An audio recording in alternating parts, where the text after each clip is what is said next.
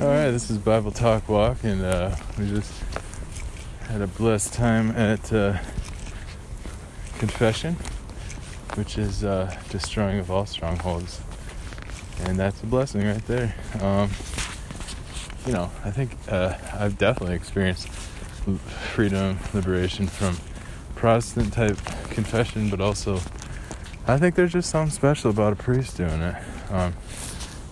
Similar study of classes, but different type of ordination, faith tradition, and etc. A lot of Protestants, the idea is that you are prophet, priest, and king, but and same with Catholics, but it's same in a lot of ways. But obviously, it's a blessing having a priest has a faith tradition of Catholic.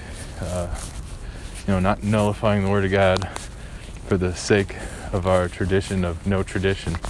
And, so that's why I'm not really Protestant anymore. Because that's like one of the biggest things. So praise God.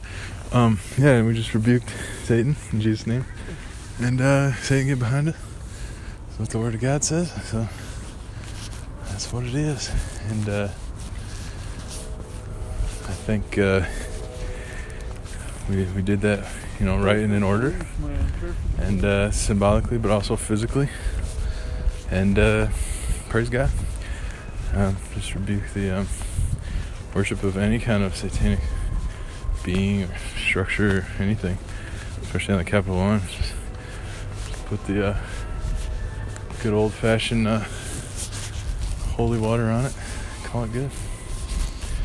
God bless. Shalom.